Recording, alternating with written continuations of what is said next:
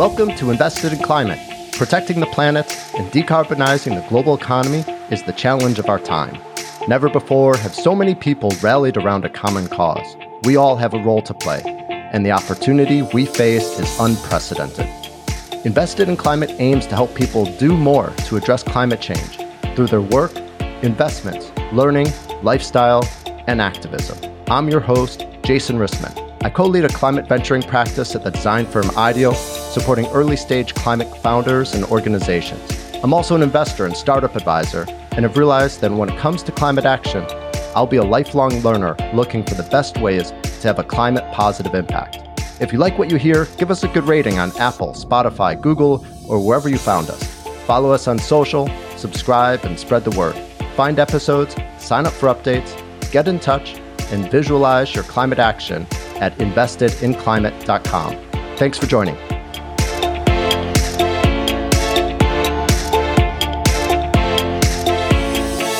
To actually make it safe to breathe, we needed a complete transformation.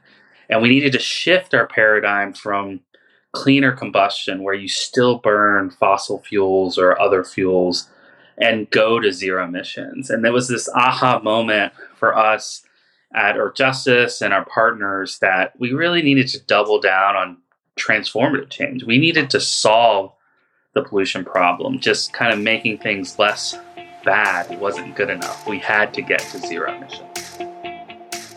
Hey everyone, this is going to be our last episode for 2022. We'll be back in January with more great conversations. Meanwhile, if you have ideas for episodes or topics you'd like us to explore, please reach out on LinkedIn or on investedinclimate.com. I've really had a blast getting this podcast started this year, and I'm excited for it to only get better as we continue. A big thank you to all our guests, to our listeners providing feedback and reviews, and also to Julie Mai and Aaron and Carrie Green for all their help behind the scenes.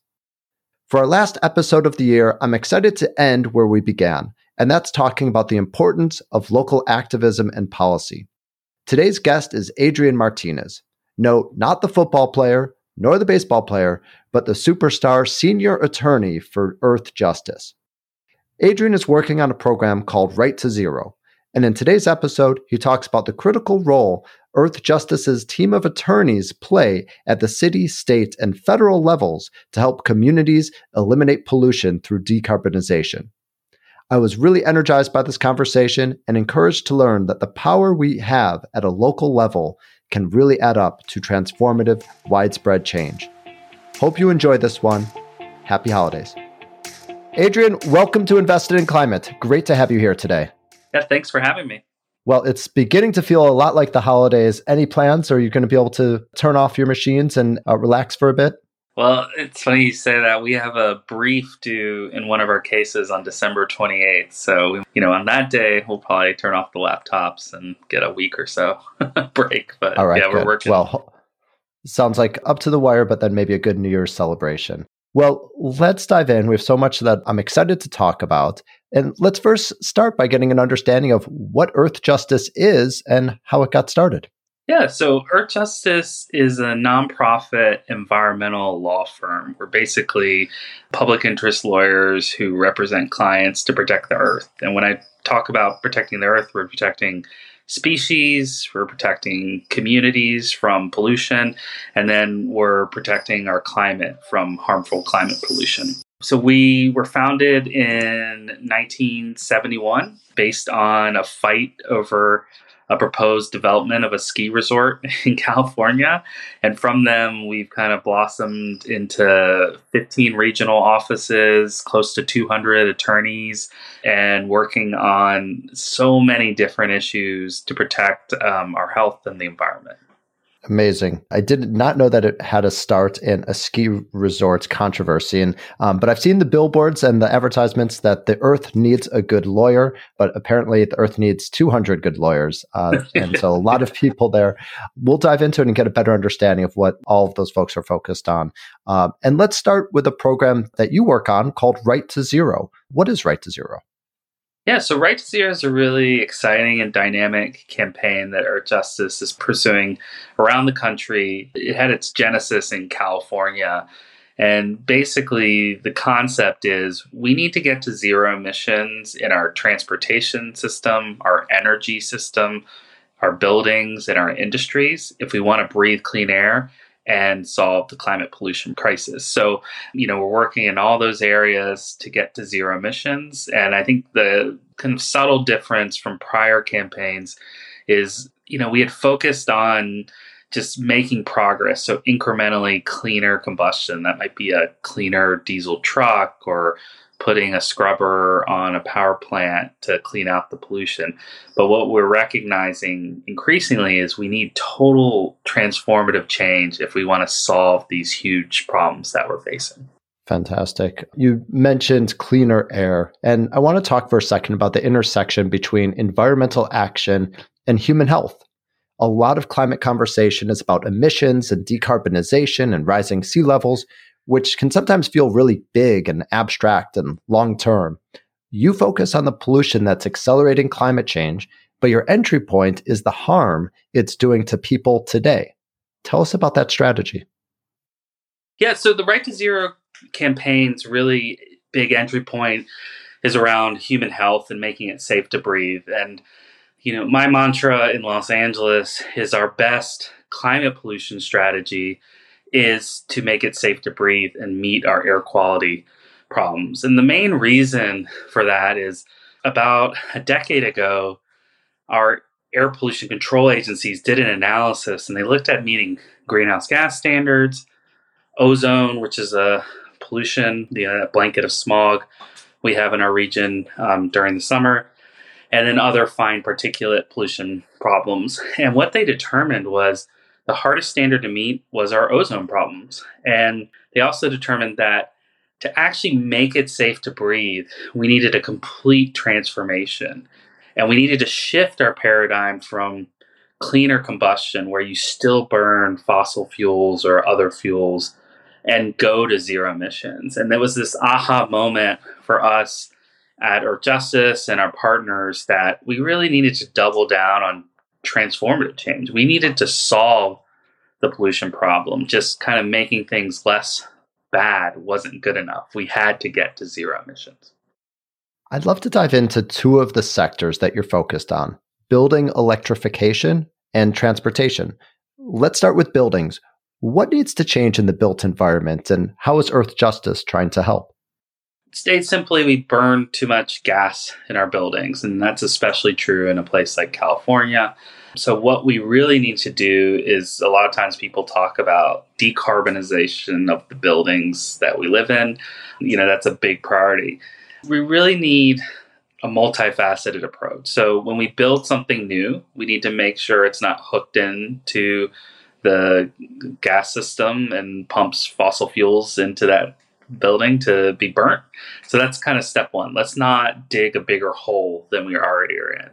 Step two is we need to address our existing buildings. And this is going to be a tough challenge because we have a lot of buildings that run on, fossil fuels and other fossil gases. And so that's going to be a big effort. And we need to do so in an equitable way. So making sure that those who have the least resources to kind of make this transition aren't left at the end holding very high methane gas bills or gas bills from their utilities. So we've got a lot of work to do in this sector where we need to make progress, but I think it's been just really incredible. I have several colleagues who work almost full time on this issue at Earthjustice, and then several other groups have people, kind of really digging into this issue. One of the ancillary benefits, in addition to the climate benefits, is I think it's just going to make air cleaner inside. I think there's been not much understanding of the harms we're doing to ourselves when we burn things in our home, including,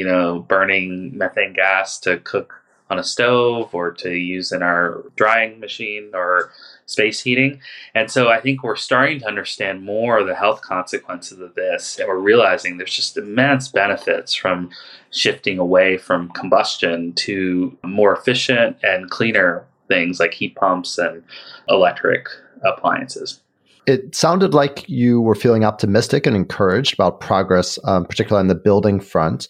And, maybe this is a moment to also talk about Earthjustice's really your strategy of starting with local change, because most of the headlines that we see are often about legislation and action at a federal level.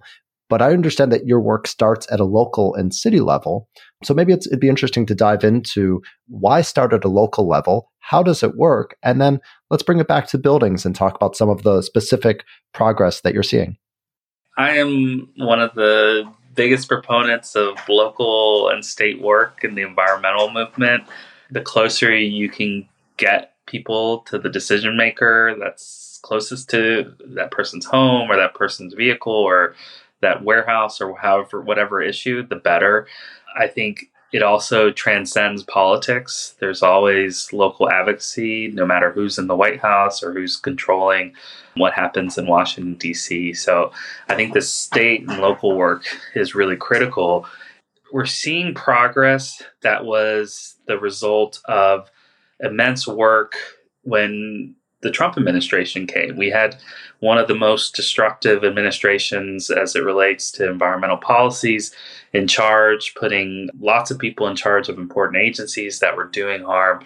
And so, the work at the state and local level was critical during that time to still make progress on clean air and climate. On the building end, we've seen it a lot percolating through local ordinances and other kind of strategies to move away from combustion in households.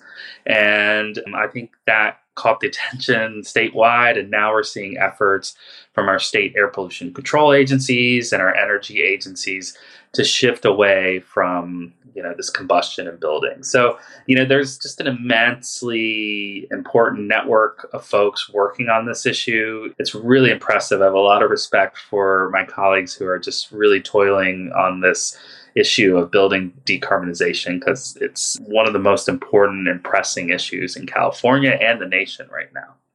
I understand that you start at the local level, but of course there can be an influence of national politics. And so I imagine that you're seeing a lot of progress with city and states, but then in comes the Inflation Reduction Act. Will that make a difference to the work that you're doing? Yeah, the Inflation Reduction Act is a real game changer. There's a lot of resources that will help all sorts of efforts we're undertaking. On the building side, there's a lot of funding and resource that will go to help people decarbonize their homes and apartment buildings. And so it should be really amazing, program that will help kickstart this transformation. Now, we still need kind of regulations and other, mandates, because that's critical. That's the best way to compel this huge conversion that we need. But the Inflation Reduction Act is going to have immense benefits to, the climate, but also indoor health as people clean up their buildings. You said that there's other mandates that are needed. Give us some examples. Yeah, so in California, our air pollution agencies, they can regulate some appliances like space heating and whatnot. And, they can pass stricter standards. And so we're big into pushing for zero emission standards across a range of equipment and appliances. And so I think the hope is that we get strong standards to send the signal that we need to move this way. Now, a lot of times these standards will be set in a way that's phased. We're not kind of going into people's homes and ripping out their water heaters or their dryers. It's just as that equipment breaks or they need to do a replacement, we want to create the system where it's efficient, easy, and cost effective for them to switch to electrified homes and more efficient equipment. Okay, let's talk transportation. You've helped lead some successful campaigns for electrifying bus fleets. Tell us about those campaigns, how they've worked, and what the result is. The electrification of transit buses and school buses in this country is just a huge success story. And I think it's really a place where the grassroots has led the state and federal effort. About 6-7 years ago, you started seeing a lot of grassroots coalitions popping up around the country, pushing for transit bus electrification. What these coalitions were doing is going to their local transit agency, which is often a group of elected representatives and saying, hey, we want to invest in zero emission buses, which were kind of taking off at that time. And I think those coalition efforts led to a series of commitments from transit agencies across the country to get to 100% zero emission buses by some date, whether it was 2030, 2035, 2040. And I think what it spurred was this notion that we can do this. And that work at the local level, and I'm from Los Angeles, and I work with a coalition called the Los Angeles County Electric Truck and Bus Coalition. We have labor partners, environmental partners. We were on the forefront of pushing for our transit agency, LA Metro, which is the second largest in the country, to commit. And that kind of really spurred on state level action. So in California, we have basically a mandate that all of our transit buses will functionally be zero emission by 2040, but probably a lot sooner. In 6 years in California, you won't be able to buy a new combustion bus. And so I think what the regulation did, it kind of really focused transit agencies that we need to get to zero emissions. They started the planning, and we've just had immense success. California is on the forefront of transit bus electrification. We're seeing, hundreds, if not more than 1,000 electric buses either on the road or poised to be delivered in the next year.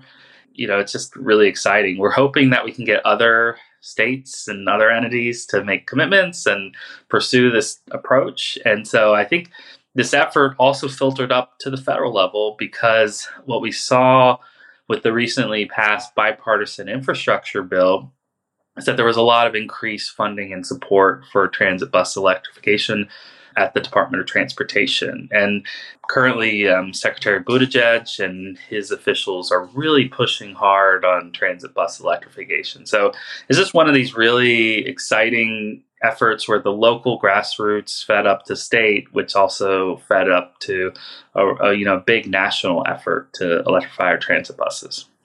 Adrian, help us pinpoint the role of Earthjustice in that pathway to policy change, because you've described it as grassroots and grassroots coalitions making the case. Where do Earthjustice come in and all of those 200 lawyers?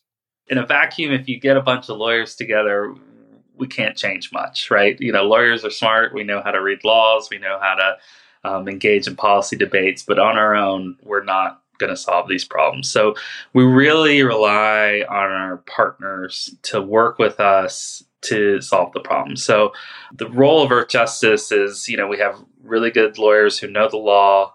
We have some good internal technical expertise because we understand the technology and how to push it. And then we have good policy expertise. So, but, we're only as good as our partners, and we need them to succeed. So Earthjustice was, for example, in the LA transit bus electrification effort, we were one of the founding members of the Los Angeles County Electric Truck and Bus Coalition. We've rolled up our sleeves with them all on the way to push for transit bus electrification and good jobs as we're getting to zero emission. So that's our role. And then the other kind of piece that we often play is, a lot of times when you think of lawyers, you think of going to court. So we're also willing to go to court if something goes wrong. So in the transportation sector, if someone's proposing a bad project, we will represent groups and challenge that project and fight for what's right and fight for people's right for clean air. And in the case of bus electrification, where is it or when does it become a legal issue? I can understand that from the beginning, say, okay, this makes sense for our community. This is the future. It's cleaner. But where is it that the lawyers are needed in terms of understanding or interpreting or making cases about the law? You'd be surprised. A lot of times, local, state laws, and even our federal Clean Air Act come into play when we're in these debates. Because one of the first tricks in a lot of times polluting industries playbook is to tell decision makers, you can't do this because of X, Y, and Z. And they'll trot out their fancy lawyer to say that. And, we're the lawyers for our air and for the earth. And so we have just as good lawyers who, explain, that's wrong. You do have authority. As a local jurisdiction, you can commit to this. As a state, you have authority to do this. And that's a lot of times what we spend time doing is really digging into the laws and encouraging and almost being the cheerleader for these local and state and federal agencies to think about things differently and get to zero emissions. There's one other place I think we play a big role and that's in just in energy planning. At the state level, a lot of our energy planning happens at utilities commissions. And a lot of times those are agencies where lawyers play a role representing clients. And so we did do a lot of work with community groups over the years and we continue to do that, to get the resources and the planning for this shift to zero emissions. And so we spend a lot of times as their legal representation in these processes, which are often lawyers for utilities and heavy industry and other folks. And we want to make sure community voices and environmental voices are heard in that process. Well, I think the bus electrification is an amazing example of showing how it can start at a city level, move to state, and eventually have an influence at a national level. Beyond buses, what other types of vehicles or fleets are you working to decarbonize? Well, the thing that keeps me up at night these days is percolating in DC is one of the biggest, if not the biggest, vehicle contract or vehicle replacement program in history at the Postal Service. And this is really a big issue. The Postal Service is looking to replace tens of thousands, if not more than 100,000 vehicles in its postal fleet. And we've been advocating that they commit to 100% zero emission trucks. A lot of the truck they had designed to replace those little boxy trucks that go deliver letters throughout our neighborhoods is, to be frank, a gas guzzler. And so, you only have so many opportunities when you have a contract for this number of vehicles to get it right. And so we're spending a lot of time and effort, trying to convince the Postal Service that it has an opportunity to do something big and important here. And it should capitalize on that. And it should commit to 100% zero emission postal trucks and other vehicles. And so I think this is, a huge issue. One of the things I didn't realize at the front end going into this is, one, people love the Postal Service. Two, people love their letter carriers. And then three, people want to see them in electric trucks. They really view this as, this is our fleet. This is the country's fleet and how we get letters to, your grandma or grandpa. And they want it to be delivered in zero emission trucks. I've been just amazed at how popular this is and how people are engaging. They did a public hearing on this issue, and you heard no one supporting gas guzzlers, and everyone was supporting electric trucks. And it was amazing to hear the folks, the desk clerk at a post office who'd worked there for 30 years supporting this, the letter carrier, retired postal workers, in addition to just people out in the community who want to see zero emission trucks. And, it's the type of thing where this is something where America could really lead. It's the largest civilian fleet in the world. And a commitment to 100% electrification would make waves and demonstrate real leadership from the United States on vehicle electrification. Well, you mentioned that there was a public hearing and a lot of voices were elevated there. Are there ways that people can still take a stand and be involved in this issue? Yeah, definitely. So it's really interesting.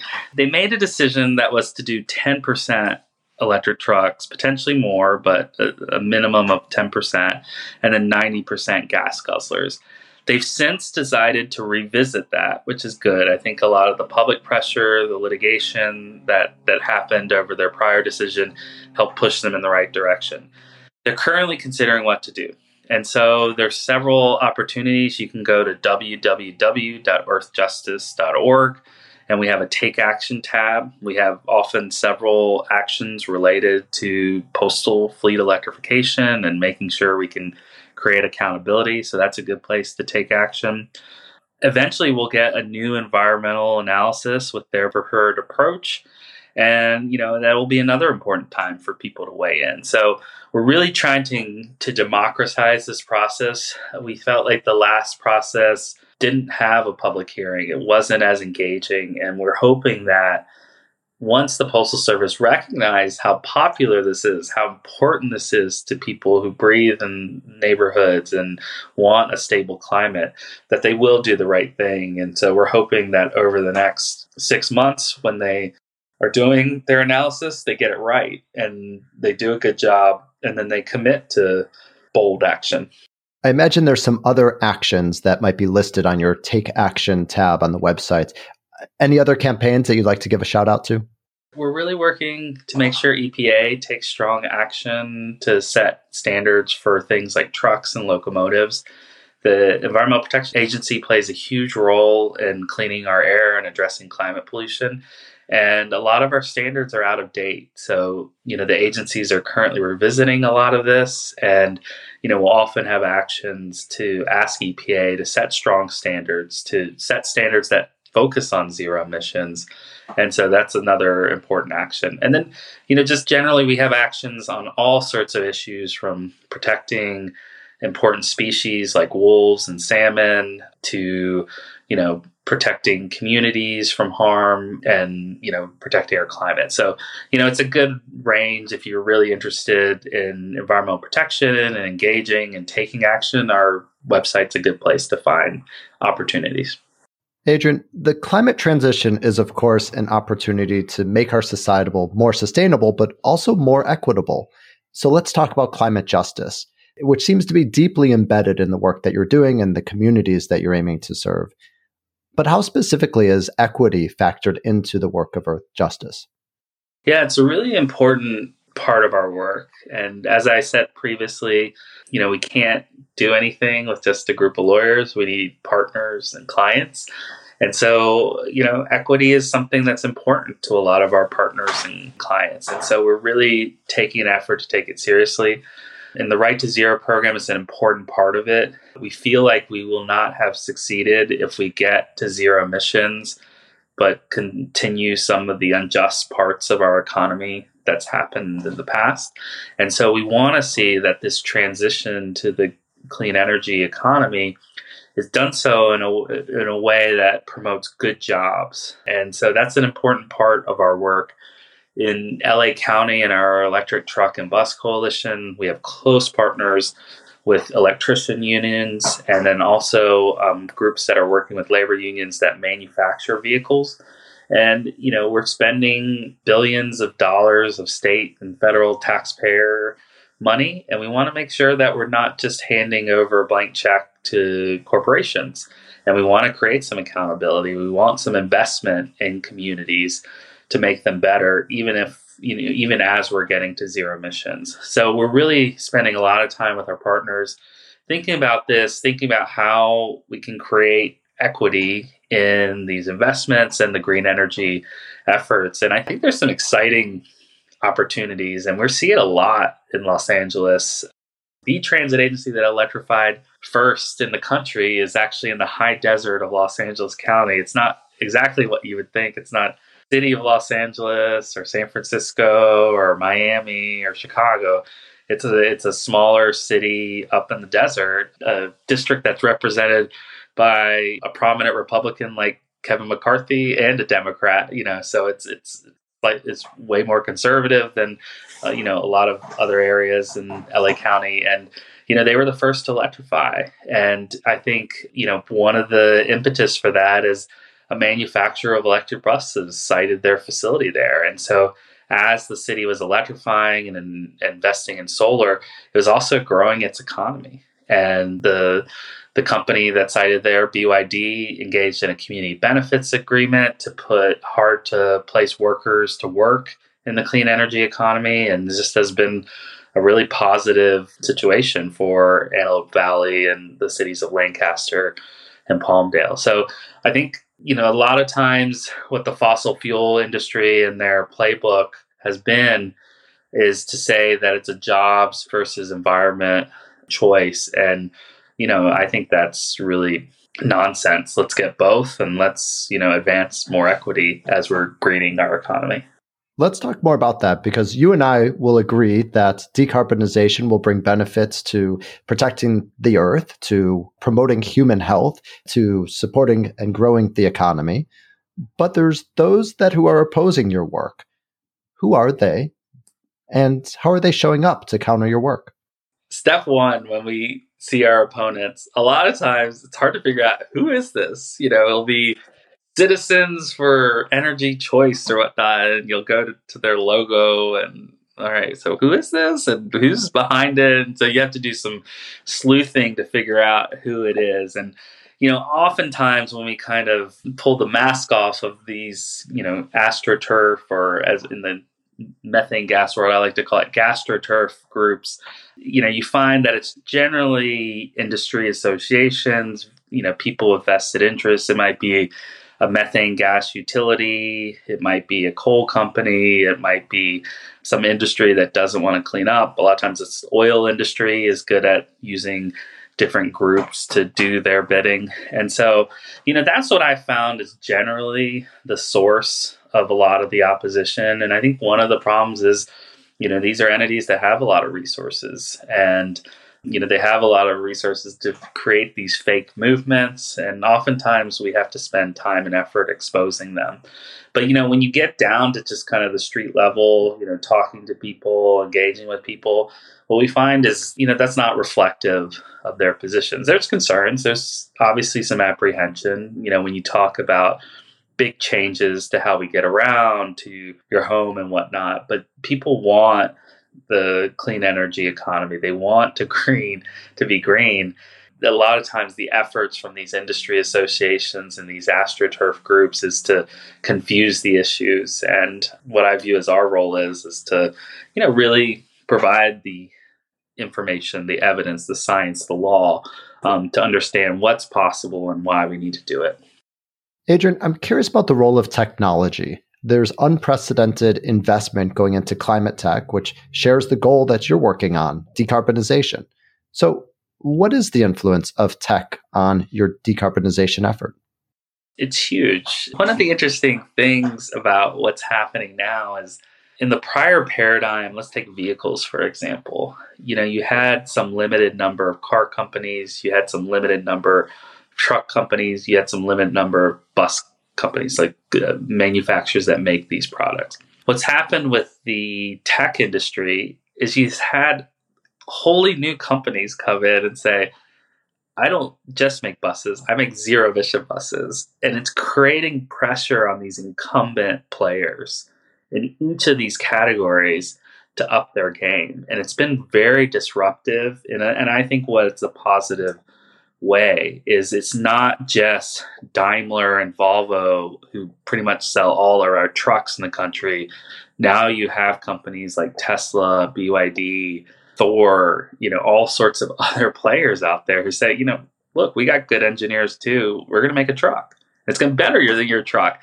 And so I think it's been a very important catalyst to success. I think in the energy space, you're seeing it a lot. A lot of products can help us save energy, save money. And I think, it's been a huge, huge benefit to our work. I mean, I think the one issue is just making sure that these technologies are equitable. We have an issue in California where broadband access is inconsistent around the state. So when you talk about, efficient thermostats and stuff like that, you need good broadband access. And so how can we make sure that areas that don't have good broadband access are getting access to these products that might be given out for free or subsidized? And, I'm very appreciative of folks in the tech industry who've helped, push these incumbents and titans of industry that have, been lumbering along and not moving fast, but also, recognizing that we need to insert equity into the use of this new tech. Adrian, given your proximity involvement in the decarbonization efforts, I'm curious if you have a Christmas wish for the technology industries. Is there a gap that you're hoping technology can fill? Is there a new type of technology that you think is really needed or would be really helpful? I think the place where I want to see the technology industry spend a lot of time and effort in the coming years is what's called off-road equipment. So we're talking construction equipment, mining equipment, large pieces of equipment that's not a bus or a truck or a car, but that's very important from a mission standpoint. I think there's a lot of potential there. I think some of the companies that make that equipment aren't thinking big. And I think it's a place where the tech industry can be really disruptive in an exciting way to get to zero emissions in our construction equipment, for example. The other place I think is going to be important is, just driving down the price of products for consumers. And so how can we save consumers money? I mean, in this time, people are just stretched so thin with inflation and other things that are going on, is how can we save people money? A lot of times when you burn fossil fuels or use those, it's expensive. So I think those types of products are important. And then, I'd love for, I don't know if it's the tech industry or who it is, but to figure out how can we do a freight system that delivers goods and around the country in a more efficient and zero emissions manner. I think that's going to be high up on my holiday wish list. Very cool. Beyond climate tech startups, companies of all sizes are really seeing the urgency and the opportunity to be part of the climate transition. Is that having an impact on your work? Yeah, it's interesting. I was on a panel yesterday on school bus electrification. And what's interesting is, and it was a high profile panel with, people talking from utility, from the second largest school district in the country. And then you had a company that was a new company that just has a different financial model, and how do you get electric school buses out for a cost that's at or less than diesel buses. And then you think about it, it's a company that I don't know when they started, but I don't think they existed 5-6 years ago. And now they're a major player in this space. And so, definitely the tech industry has been good in coming into these spaces and help figuring out how do we scale this technology. And I think that's the big thing. But sometimes folks in the tech industry, they get wary of the word regulation. And I can understand that could be a frightening word for some folks. But in the environmental space, the one thing I would say is when you talk about transportation or buildings, regulations are our friends. It sends the certainty in the market signal that someone needs to buy the product or use the product. And so I'd hope that folks in the tech industry are really supporting efforts to create zero emission regulations, because I think it's what creates the ability for the small startup or the new truck manufacturer to come in and actually succeed. And so while carrots are really important, we need the regulations to propel us forward. Well, it's interesting. It paints a picture because at the beginning, you were talking about the need for transformative change, that it's not just about siloed efforts or siloed technologies, but it seems like the picture you're painting is really about collaboration between a wide range of stakeholders towards decarbonization, and thinking about it from a product perspective, from a consumer perspective, from a health perspective, from an experience perspective, and also from a regulation perspective. It leads me to wonder that, well, we've been talking about buildings and buses and trucks. What are other priorities for you? And how can listeners help? Yeah, so we're also interested in heavy industry. That's one of the areas where I think we're kind of behind in figuring out how do we get to zero emissions in our industrial processes. So that's something I'm spending some time, today. I was just looking at the permits for a very large chocolate company based in California, and the boilers and other equipment and how to clean them up. And so I think the heavy industry work is going to be really important, because I think previously we had used this phrase hard to decarbonize, and we kind of stuffed everything in there. And I think now we're realizing, no, some of this stuff may not be as hard as we thought. And so I think we're, especially the next couple years, really figure out how to decarbonize heavy industry. Adrian, thank you so much. Learned a ton today, and really wishing you the best for the holidays and for all this important work going forward. Yeah, thank you so much for having me on. It was really good to discuss the important work of Earthjustice. Thanks for joining us for this episode of Invested in Climate. Please remember to rate us on Apple, Spotify, or Google. Find show notes, sign up for updates, get in touch, and visualize your climate action at investedinclimate.com. This podcast is for informational and entertainment purposes only and does not constitute financial, accounting, or legal advice. Thanks again.